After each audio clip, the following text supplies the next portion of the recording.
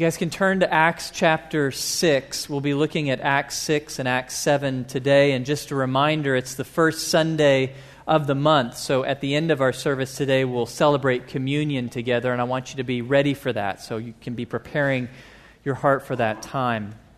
My kids love superheroes. They're about to turn 6, so they're in that stage where they love to play superheroes and dress up like superheroes. So here was Halloween last year. Luke wanted to be Spider-Man and Gracie wanted to be Batgirl. On that particular day, it changes literally every day, maybe multiple times a day. I asked him yesterday, is this what you still want to be or something different? And Gracie said, well, now it's Superman because he gets a dog named Crypto and she really wants a dog. And Luke wanted to be Elastic Man. It's really clever. He knows that when he gets in trouble, I'll take a toy of his and put it on the top shelf. And so he knows if he could just reach it, then he could never get in trouble. Very creative man.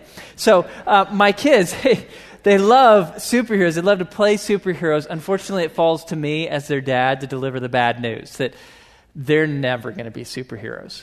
They're never going to be, it doesn't matter how much they play superhero and dress up and pretend. They're never going to be superheroes because superheroes aren't like us. They aren't regular people. They don't live ordinary lives like the rest of us. I don't know if you know, but there's been this interesting movement in the last couple of years to rewrite a lot of the comic book universe. So now Thor is a woman and Captain America is an African-American man, and I applaud that. They're trying to broaden the scope and the inclusiveness of superheroes. The problem is they're still not like us. It's not a normal woman, a normal guy. They're not living a normal life. How do you be a hero in a comic book? Well, you have to be chosen by a magical hammer or injected with super soldier serum or be bitten by a radioactive spider or inherit $100 billion from your parents when they get killed by the Joker. Something crazy has to happen for you to be a superhero in the comics. They don't live ordinary lives. They're not like the rest of us. So it doesn't matter how much Luke and Gracie want to be superheroes, they'll never get there. Now, most of us have accepted that reality. We're okay with the fact that we're never going to be the next Thor. And really, who wants to wear a cape and carry a big old hammer around all the time? So we're okay with that. My fear, my concern is that we have allowed that same logic to infect our spiritual lives. You see, we come across a lot of heroes in this book. A lot of heroic individuals that changed the world and the course of history for the better. So we read about men like Abraham or Moses or Daniel or Paul, or we read about women like Ruth or Esther or Mary, and we look at the lives they lived and the impact that they had, and we just look up to them in awe. We're just amazed. What incredible saints, what incredible heroes of the faith. We lift them up and assume we could never be like them. The church has spent an awful lot of time over the last 2,000 years venerating our heroes. Venerating saints and martyrs because we assume we could never be like them. So the church, we venerate martyrs. That means you take some bone or fragment of a bone and you put it in a shrine and you venerate it. You worship there. You pray there because the saint, you assume, is better than you. So here is the tomb of St. James the Apostle. He's going to be martyred in Acts chapter 12. So it's coming soon. Legend has it that his bones were taken and placed in this crypt in the church or the Cathedral of Santiago in Spain. And Christian pilgrims go and venerate James. They pray there, they worship there. Actually, just last year, over 200,000 Christians walked on foot the 100-kilometer path that leads from the valley up to this church. 100 kilometers on foot to go venerate St. James. Because we lift up these heroes, these martyrs, these saints in the history of the church. We put them on a pedestal. We look to them in awe because we assume we could never be like them. We look up to them because we assume they're a special kind of Christian that we could never be. So this morning, we're going to look at one of them. We're going to look at a man named Stephen, the first martyr in the history of the church, the first person to die because of his faith in Jesus. And my fear as we look at Stephen is that you're going to see such incredible character and such amazing courage that you're going to look up to Stephen and think, man, there is a person I could never be like. That you're going to put him up on a pedestal. He's untouchable to you. And so I want to begin this morning with my big idea. I want you to hear, this is a big idea. I want you to make sure you're paying attention here. I want you to understand as we look at Stephen, there is nothing superhuman about Stephen. There is absolutely nothing in this story that is superhuman about Stephen himself. He does not have powers you don't have. He is not some special class of Christian that you couldn't become. No, when you look at Stephen, actually, Stephen is just a totally regular guy, just an ordinary believer like the rest of us who allows the Holy Spirit, whom we all have, to do extraordinary things through him, just like the Spirit can do through you. I want to make sure that you heard that. Let me say that again. Stephen, the first great martyr of the church, is just a regular believer like us, who allows the Holy Spirit, who we all have as followers of Jesus, to do extraordinary things through him, just like he can do through you. We really can be heroes. All of us can be heroes of the Christian faith. You don't have to be some special class of Christian or have some special powers. It's available to all of us. Every one of us can change this world for the better. Every one of us can have a place in shaping history, just like Stephen did. We can be heroes just like him if we'll follow his example. And so that's what we're going to look at this morning. We're going to look at the example of Stephen so that we can learn how to be heroes like him. It's available to every one of us in this room. We can change history just like he did if we'll follow his example. So let's learn how to become a hero of the faith. We're going to look at Stephen. Let's meet him. Let's see what went into making Stephen a great hero in the course of history. Let's meet him in chapter 6. So look with me starting in verse 1. Now, at this time, while the disciples were increasing in number, a complaint arose on the part of the Hellenistic Jews against the native Hebrews because their widows were being overlooked in the daily serving of food. So the 12, that is the apostles, the elders, summoned the congregation of the disciples and said, "It's not desirable for us to neglect the word of God in order to serve tables.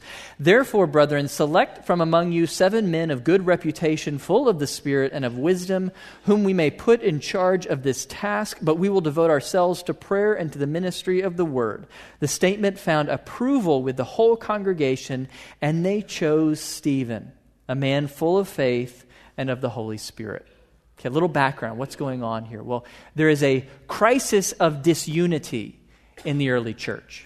You see, the early church at this time, the church was just composed of Jews, but there were 2 different groups of Jews, the Hebraic Jews and the Hellenistic Jews. They were divided over a controversy. Should we as Jews live like the rest of the world, like the Greek world? Hellenistic Jews said yes, Hebraic Jews said no. The Hebraic Jews were the majority in the church, so they tended to neglect the needs of the Hellenistic Jews, like their widows. So the widows who were Hellenistic widows were not getting the money that they needed to stay alive. The government did not assist widows back then, so the church had to. And so the elders, the apostles, wisely say, we need to appoint some godly men to watch over the distribution of food. And so they appoint this man named Stephen. Now, what do we know about Stephen? Well, right at the beginning, you find out the most important thing about this man. When you meet him in verse 5, look again at verse 5, he was a man full of faith and the Holy Spirit. Full of faith and the Holy Spirit. That is the prerequisite for becoming a hero in the economy of God. You got to be a person who is full of faith and the Holy Spirit. Prereq. What's a prereq? Well, in school, prereqs are the classes you have to take before you get to take the classes you want to take.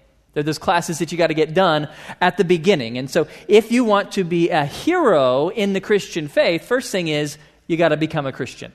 You got to become a part of God's family. And the way you become a Christian is through faith and the Spirit. It's what Paul said in Ephesians chapter 1, verse 13. And when you heard the word of truth, the gospel of your salvation, when you believed in Christ, you were marked with the seal of the promised Holy Spirit. So this group of people, Paul is talking about the day of their conversion. When did they become Christians? Well, it was the day when they heard the word of truth, the gospel, that good news. That's what gospel means. The good news that God sent his son Jesus to die on the cross for our sins, taking our punishment in our place, and then rose from the dead to conquer sin and Satan and death for us. And now he offers eternal life as a free gift. You just have to say, yes, God, I accept the free gift of eternal life Jesus has earned for me. That's the gospel. The moment that they believe that good news, the Holy Spirit came upon them, came into them. The Holy Spirit came to live inside of them forever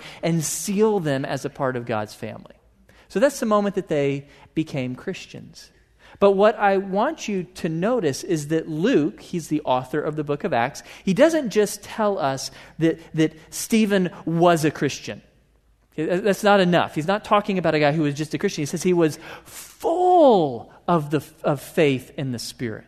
His whole life, every area of his life was full of faith and the power of the Holy Spirit. In other words, Stephen didn't just one day hear the gospel and say, I believe that, and then get back to ordinary life. No, he pursued God. He kept growing in faith day after day. That's what sets apart heroic Christians from all other Christians. They never stop growing in faith. They keep learning to trust God more and more with their lives so that the Holy Spirit can own more and more of them. Okay, so at some point in time, I hope that you have trusted Jesus for eternal life. You've given your eternity to Jesus. That's excellent. That's great. That's how you became a Christian. But I hope you're not done yet. I hope you're learning to trust Jesus with the rest of your life. Yeah, you've given him your eternity, but have you given him your relationships?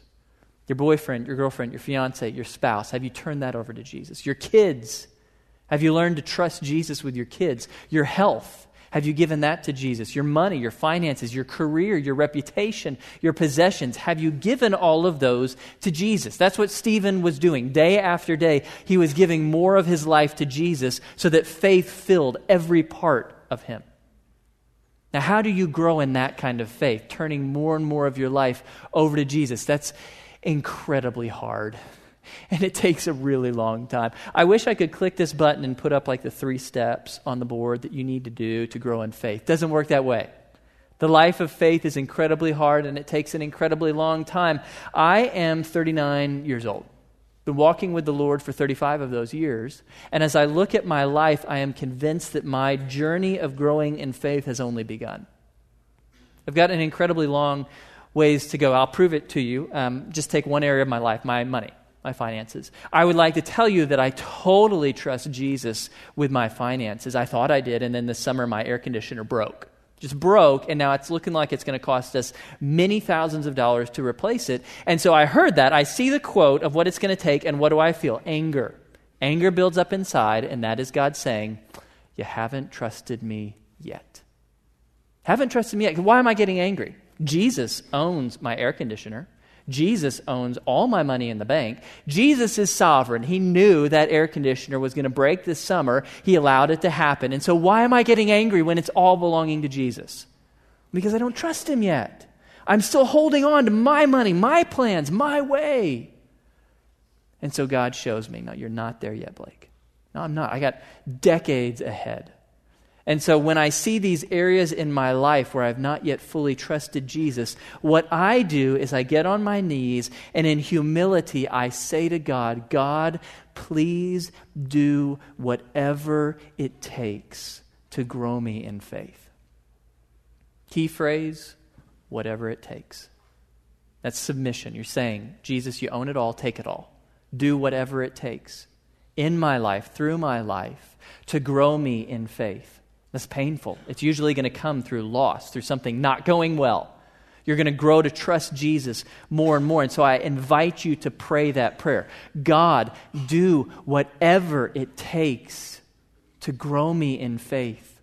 God, I'm struggling to trust you with my health. I'm struggling to trust you with my career. I'm struggling to trust you with my significant other. I'm struggling to trust you with my kids. Man, that's a hard one for us parents. God, please do whatever it takes to grow my faith so that I will really trust you in this area. I invite you to begin to pray that every day. God, do whatever it takes to grow me in faith. If you will pray that prayer every day for the next 30 years, maybe you will start to grow in faith. Because that's what it takes. Daily humbling yourself before God, putting your life before Him, and giving Him time. It takes a long time to grow in faith. That's the prerequisite for the life of a hero of the faith. You must be growing in faith so that the Spirit can do more and more through your life. The more you learn to trust Jesus, the more His Spirit can do in and through you. So first, you got to make sure that you're growing in faith. That's the most important thing. As you grow in faith, then the Spirit will start to create within you incredible strength. And we're going to look at 4 strengths that we see in Stephen, that the Spirit grew in him. Again, it's not his strength. It's not about Stephen. He's just a regular guy like us. But 4 amazing things that the Spirit created in him and grew within him because he was growing in faith. So let's look at those 4 strengths that the Spirit grew in Stephen. The first is heroic obedience. You saw that in verse 3, chapter 6, looking at verse 3. As the elders, as the apostles begin to choose men, they choose men of good reputation. Good reputation means that you live a life that when the rest of the world looks at you, when the community looks at you, they can't charge you of doing anything wrong. There's no immorality, there's no crime, there's no deception that they're aware of in your life. You've lived a godly life, a life that is so consistently obedient to God that even people who don't like you have to say, wow, that's a really good person. It's a really godly man, a really godly woman. That's the kind of life that Stephen lived, a life that was so consistently obedient, that was so above reproach that his enemies could not charge him with anything legitimate. So look with me real quick at verse 13. Look down at verse 13. So some enemies come forward. They don't believe in Jesus. They want to shoot Stephen down. They want to refute him. They want to charge him. They actually want to kill him. And so they're looking for something to charge him with. They can't find anything in his life. So verse 13, they put forward false witnesses. All they can do is lie. They got to trump up false charges against the guy because he has lived a life of such good reputation. He has been blameless in the community. So even his enemies have to admit, man, that is a really good guy. Let's go get some liars in here because that's our only hope to get him in trouble. That's the kind of life that God is calling us to live, a life that is above reproach. So I want you to think about your life real quick. I want you to ask yourself, if somebody went and talked to your family or your friends or your neighbors or your coworkers or your classmates or the other kids in the club that you're in or the sport that you're in and asked them about you, what would they say? Would they say, wow, that's a really godly man. It's a really good woman. I'm just amazed at them. Or would they say, wow, he's got a mouth. Wow, she's a gossip. Man, that's a selfish person. Such a backstabber. What would they say about you? If you want to be a hero of the faith, you have to live a life that is blameless. You have to have a good reputation. That's the only way you'll impact people for good. Remember when I was in junior high, I was in band, and we went on trips a lot, and there's this one trip that was really far away, so we were in the car like all day and then all night on the way back, and I always got made fun of on those trips. I was always ridiculed by the other guys because I was small, I hadn't growth spurted at that point, and I was not popular, and I was a Christian, so I never fought back, and they knew that. And so they ridiculed me, and they ridiculed me all the way there, and made fun of me when we got back in the car and we're coming home, and I just remember getting so angry. So fed up with being the butt of every joke. And so you may not know this about me. I am your pastor, but I can be really sarcastic when I want to be. And so I decided I had had enough. And so I verbally raked a couple of those guys over the coals. I said some words and some things about them that I don't ever want my kids to hear, but it worked. Everyone was now laughing at them instead of laughing at me, and that felt so good. Vengeance always feels good in the moment. But then I went to bed and I woke up the next morning and I felt incredible regret. It's scary to see how fast we can tank a good reputation. Just give in to a little bit of sin, and it's all gone. Why would those guys listen to me if I talked about Jesus? I was the only Christian they knew, and I had just ridiculed them in public the night before. Our behavior in public either makes us the hero or the villain of the story God is writing. People are either attracted to Jesus or driven away from Jesus by the way we act in public. And so that night I got on my knees and I prayed, God, please forgive me. I'm so sorry. I brought shame to the name of your son. That's what I've done. I've shamed Jesus. That's what it's about. Not shaming Blake, shaming Jesus, because he's who I represent. So God, please do whatever it takes in my life to redeem my reputation and to help me to be a man who lifts high the reputation of Christ. So as you look at your life, if there is some area that you need to work on, if your reputation is not spotless, if you are not blameless in the community because of things you've said, things you've done, I want to invite you to pray. Go to the Lord. He already knows what you did. Confess it, acknowledge that it's wrong, and then begin to pray. Same prayer we just talked about. God, please do whatever it takes to redeem my reputation in the community and to help me to be a person who brings honor to the name of Christ rather than dishonor. That's how you get to be a hero in the story Jesus is writing. You live a life of heroic obedience. It's the first strength we see in Stephen. Second strength that we see in his life we'll find in verse 8 through 10. Look with me starting in verse 8. And Stephen, full of grace and power, was performing great wonders and signs among the people, but some men from what was called the synagogue of the freedmen, including both Cyrenians and Alexandrians, and some from Cilicia and Asia, rose up and argued with Stephen. But they were unable to cope with the wisdom and the spirit with which he was speaking. Second strength that we see the Spirit create in Stephen is heroic wisdom. To be wise means not only that you're smart. Smart doesn't equal wise. Wise means that you understand truth and know how to live it. You understand the truth and you know how to live it out. That's Stephen. He's incredibly wise. He's so wise, in fact, that his enemies, these men who are trying to prove that Jesus is not the Son of God, they cannot stand up against Stephen. They just can't deal with his wisdom. He just shows. Nope, foolish, foolish, foolish, foolish. Oh, incredibly wise man. But where did he get all that wisdom? I said earlier, there's not something supernatural about Stephen, not something superhuman about him. So how is he so wise? The secret is found in chapter 7. Look with me in chapter 7. Stephen's enemies are getting nowhere, so they haul him in front of the Sanhedrin. That's the religious court of that day, same group of men who had crucified Jesus not long before. Chapter 7, verse 1, the high priest said, "Are these things so?" And he, that is Stephen, stands up and he says, "Hear me, brethren and fathers. The God of glory appeared to our father Abraham when he was in Mesopotamia before he lived in Haran, and said to him, 'Leave your country and your relatives and come into the land that I will show you.' Then he left the land of the Chaldeans and settled in Haran. From there, after his father died, God had him move to this country in which you are now living, but he gave him no inheritance in it, not even a foot of ground.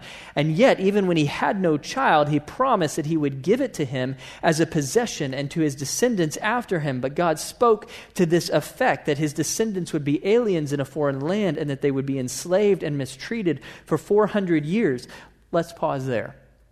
Do you notice, maybe if your Bible's like mine, there's a lot of words that are all caps, right? All caps or italicized, different ways that different Bibles do it. What that's telling you is that Stephen is quoting word for word from the Old Testament. Now, I want you to picture the scene. Stephen doesn't have a Bible. Stephen doesn't have notes. He doesn't have your phone where you can look up the Bible. No. Stephen has no time to prepare. He is dragged, literally physically dragged in front of the Sanhedrin, and they say, "Speak." And he stands up and does. And he's actually, in the rest of this chapter, he's going to walk these men through 2,000 years of history, all the history of the Israelite people, to prove that he's not the blasphemer. He's not the one who has rejected God. They are. He shows them the error of their ways by quoting Scripture after Scripture. 15 times he's going to quote the Old Testament from memory. Genesis, Exodus, Deuteronomy, Isaiah, and Amos. Who here knows Amos by heart? Stephen did. He knew it. He had saturated his mind with the Bible. There's not something amazing about this guy in and of himself. It's just he chose to spend so much time in this book. That when the moment of testing came, he could recall it all by memory. This book is what made him wise. If you want to be a wise person, if you want to have heroic wisdom in your interactions with the people of this world, you got to spend your time in this book. So I'm going to ask you a few questions that have been convicting me this week so that now you can have them. They can convict you. Do you tend to spend more time in the course of the day in this book or on Facebook or Instagram? Do you have more football statistics memorized or verses of the Bible memorized?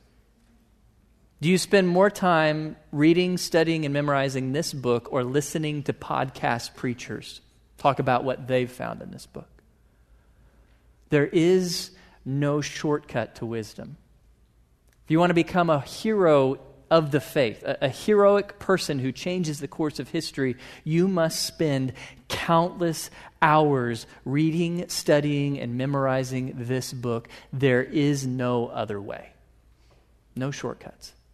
So, Stephen, heroic wisdom. Absolutely phenomenal wisdom this man had. Third trait that we see the Spirit create in Stephen, heroic grace. Saw that in verse 8. It says, "In Stephen, full of grace and power." Grace and power is interesting. When we think about our superheroes, so the superheroes of American pop culture, we do think power. They got lots of power. We don't tend to think grace. Grace, or being gracious, means that you give someone good when they deserved harm. Gracious means you're forgiving. You bless those who hurt you. We don't imagine our superheroes doing that. Think about it. Batman catches the Joker in the middle of a criminal act, wraps him up in a hug, says, "I love you, man. I forgive you. Let me buy you lunch and we'll talk about how to keep you out of trouble." Doesn't happen. Now, our heroes in our culture are not gracious, but biblical heroes are. The secret to being a hero of the Bible is that you are an incredibly gracious person. Look at Stephen's speech. Look back at chapter 7, verse 2. How does Stephen start? And he said, "Hear me, brethren and fathers." Brethren and fathers, those are terms of respect. Those are ways that you speak kindly to people. Who's he talking to? The guys who were lying about him. The guys who had crucified his Savior a few months before that. Guys who are about to kill him. He calls them brothers, fathers. He speaks with incredible kindness to his enemies. That continues all the way through the speech. Come to the end of the chapter, end of chapter 7. Look with me, chapter 7, verse 58. They're going to kill Stephen. You know where this story is headed. They're going to kill him because of his allegiance to Jesus. Look what happens, verse 58. "When they had driven him out of the city, they began stoning him, and the witnesses laid aside their robes at the feet of a young man named Saul. They went on stoning Stephen as he called on the Lord and said, 'Lord Jesus, receive my spirit.' Then falling on his knees, he cried out with a loud voice, 'Lord, do not hold this sin against them.' Having said this, he fell asleep." So this is Stephen's death.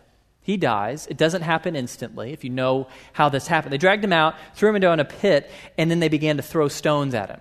So every hit, just a barrage, stone after stone. It's bruising him, breaking bones, cutting his skin. This is not a quick death, and it's not a painless death.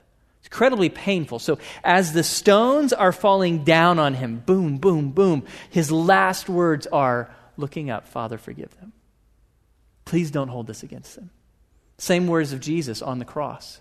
As they crucified him, "Father, forgive them. They know not what they do. Forgive these men who are torturing me. Forgive these men who are killing me." That's grace. I said earlier that real power is found in grace. Let me prove that to you. Do you notice in verse 58 who is standing over the coats? Who's watching the clothes of the Sanhedrin as they murder Stephen? Saul. You know him by a different name, Paul. In 2 chapters, we'll look at it in a couple weeks, Paul is going to be converted. He's going to meet Jesus on the way to Damascus, and Jesus is going to save him. And I like to think that the reason that Jesus chose to save Paul is because of Stephen's prayer. Because Stephen is looking at Paul. "Father, do not hold his sin against him." Stephen prays for his enemy. He shows grace to the man who is killing him. And 2 chapters later, God says, "Okay, Stephen, boom. Saves Paul, and you know what happens with Paul. Becomes great apostle and greatest missionary in the history of the church. So because of showing grace, Stephen ends up turning Paul from killer into faithful apostle and missionary who changes the course of the church and history for eternity. And so let's think about what is real power in this world. Well, according to our culture, power is the ability of the hero to crush the bad guy, right? The hero can crush the villain. That's true power. No, it's not. That's easy to just crush the bad guy. What's true power? True power is grace. True power is transforming the villain into the next hero in the story. That's the kind of power that God wants to unleash in your life.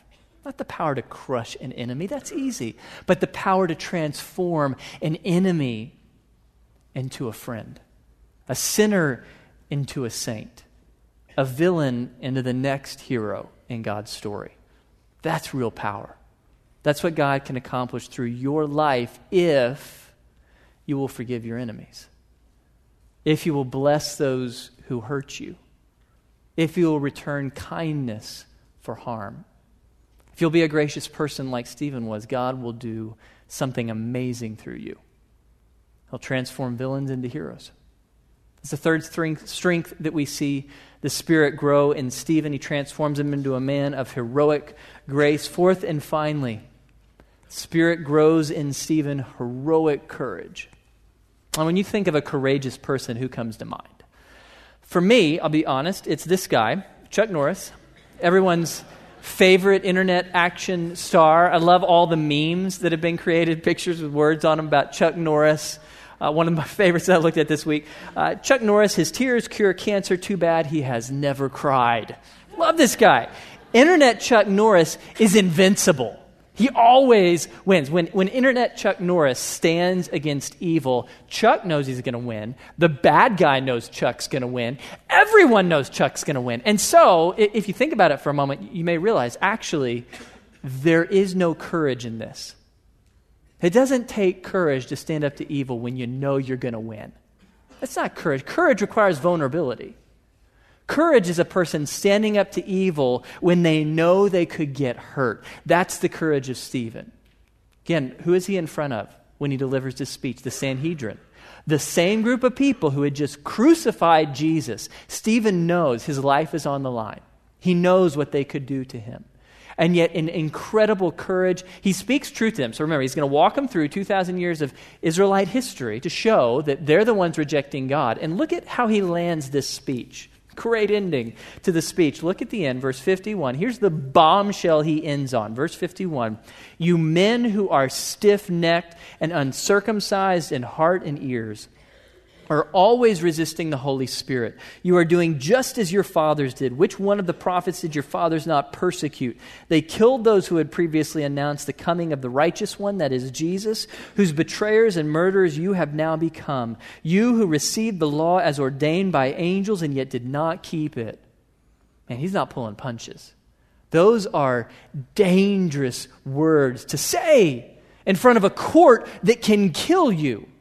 Stephen knows that. He doesn't pull his punches. He speaks truth boldly, knowing it could cost him his life, which it does. Look at the next verse. When they heard this, they were cut to the quick, and they began gnashing their teeth at him. Being full of the Holy Spirit, he gazed intently into heaven and saw the glory of God, and Jesus standing at the right hand of God. And he said, Behold, I see the heavens opened up, and the Son of Man standing at the right hand of God. But they cried out with a loud voice, covered their ears, rushed at him with one impulse, and then they drive him out of town and kill him. So Stephen became the first martyr in the history of the church, certainly not the last. This scene is being repeated all the time over the course of the world. It's happening even today. It's not been long enough for us to forget this scene back in February when ISIS marched 21 Egyptian Christians to the beach and killed them all. Happens even in our own country. If news reports are correct, in Oregon, it was about ultimately people choosing to follow Jesus. People are giving up their lives for Jesus all the time. But let's talk about us. Chances are good that for most of us, at least for the foreseeable future, we're not going to be asked to give up our lives for Jesus. That may happen at some point, but probably not soon.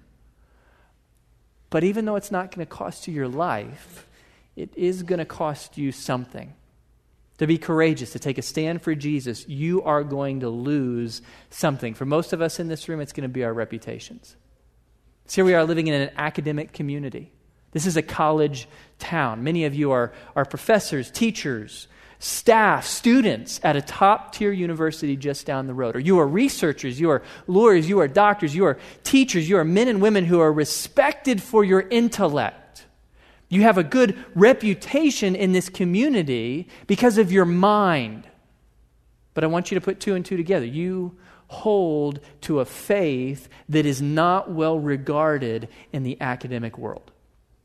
You see, you believe in ridiculous things like miracles and resurrection and Trinity and sin and abstinence before marriage. Those are laughable things. You get up in the university and you proclaim those things and you can get laughed out of town.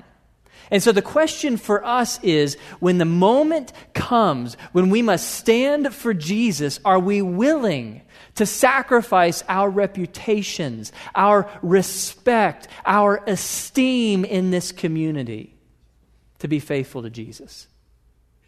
Or I'll put it this way, are you willing to be thought a fool for Jesus Christ? That's really hard for me. I take pride in my intellect. That's kind of my thing. I've always taken pride in that. I would really rather lose my right arm than be thought a fool by someone else. So am I willing to give that up? Am I willing to lay my reputation, my intellect, my mind on the altar of God and be faithful to Jesus? Even when people are going to think that I'm gullible, naive, foolish, stupid, am I willing to be thought a fool for Jesus Christ? Are you? May not cost us our lives, but it will cost us our reputation.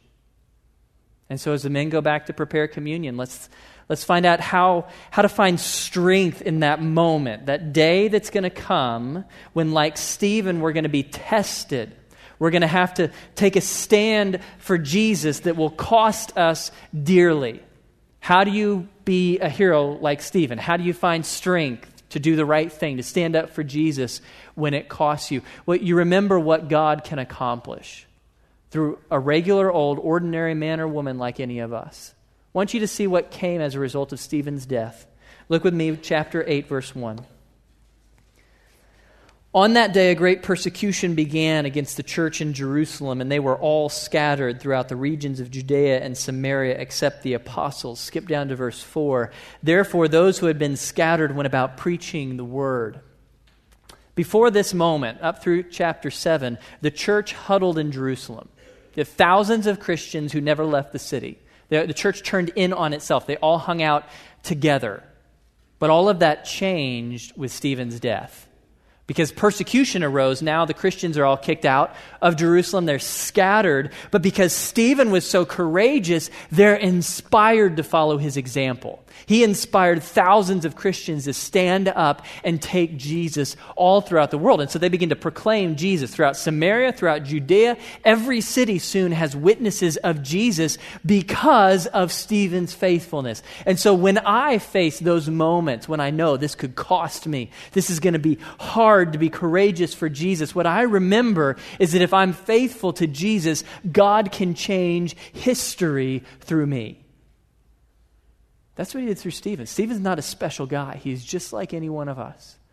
But he was willing to be courageous for Jesus when it counted. And so God said, I'm going to take your courage and I'm going to use it to change the world for the better and to change history for eternity. And God will do it through you. If you will choose to stand up like Stephen did, in the power of the Spirit, if you will live a life of faith, trusting more and more of your life to God, if you will live a life of obedience, following Him in every way, if you will live a life of wisdom, spending time in this book, if you will live a life of grace, showing kindness to your enemies, and when the moment comes, you can be courageous. You can stand for Jesus even when you know it's going to make a fool of you. You can stand courageous because you know God can take you and make you the next hero in the story He is writing. Saints and martyrs aren't a special class of Christian. They're just like any one of us. We can be just like them if we will be courageous as witnesses for Jesus. I have a way for you to start being courageous. You were given a card when you came in this morning. You can take out that card real quick. Two-sided card. We've been talking all the way through this series of Acts about our three people. So 3 people God has placed in your life who don't yet know Jesus. I want you to write their names down on that card, on the side that says my 3 people and 1 place. So you're going to write 3 people by name who don't yet know Jesus. If you don't know 3 people, then you need to go meet more people, particularly non-Christian people. Okay, so write down by name 3 people and then 1 place, 1 country or people group where you really want to see Jesus exalted. Maybe a nation where Jesus isn't currently being praised. I want you to write those down. Your 3 people by name, your 1 place. On the back side, you can write a friend's 3 people in 1 place. So maybe your spouses or your roommates. That way we can be praying for each other. So after today, you're going to have 6 people in 2 places on your card, and I want you to put your card in your Bible or put it up on your refrigerator or your mirror at home, and I want you to begin to pray every day for your 3 people and your 1 place. I want you to pray that God would do whatever it takes in your life to grow you in courage so that you can be His witness to those 3 people and to that 1 place. If we will begin to pray that every day, I believe that God can raise up every single person in this room, myself included, to be the next Stephen in his story. We can be heroes just like that man if we will faithfully pray for the lost and pray that God will give us courage to share His news with them. This morning we're going to celebrate communion, which is fitting because we've been talking about taking a stand for Jesus. But the only reason we take a stand for Jesus is because He's already taken a stand for us. We stand up because Jesus stood up when we were His enemies. He stood up and took all of our sin, all of our evil, all of the punishment we deserved. He stood up and took it on His back, died in our place, rose from the dead so that we could be set free. That's why we want to tell people about Jesus. So this morning we're going to celebrate what Jesus has done for us, and we're going to take this communion. You men can come forward now. We're going to take this communion to dedicate ourselves to Jesus. So I want to ask you, as the elements are passing, I want you to take this time, and I want you to begin this prayer that we've been talking about this morning. I want you to pray, and I want you to mean it when you say it. God, please do whatever it takes in my life beginning today to help me to become a faithful witness for Jesus Christ, to help me become like Stephen. I give you all of my life, Jesus. Take it all. Do whatever it takes to make me a hero of the faith.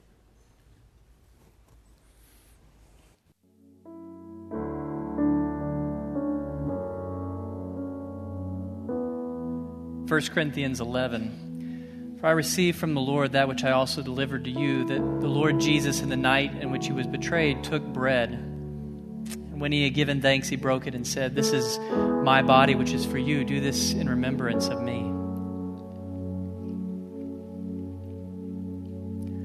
In the same way, He took the cup also after supper, saying, "This cup is the new covenant in my blood. Do this as often as you drink it in remembrance of me."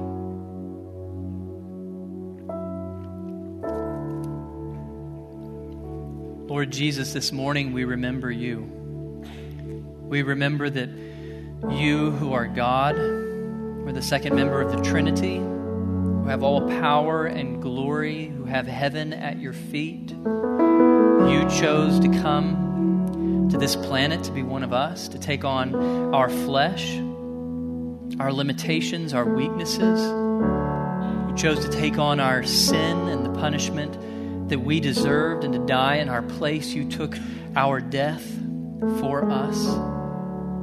We remember, Lord Jesus, that you died and rose from the dead so that we could be free.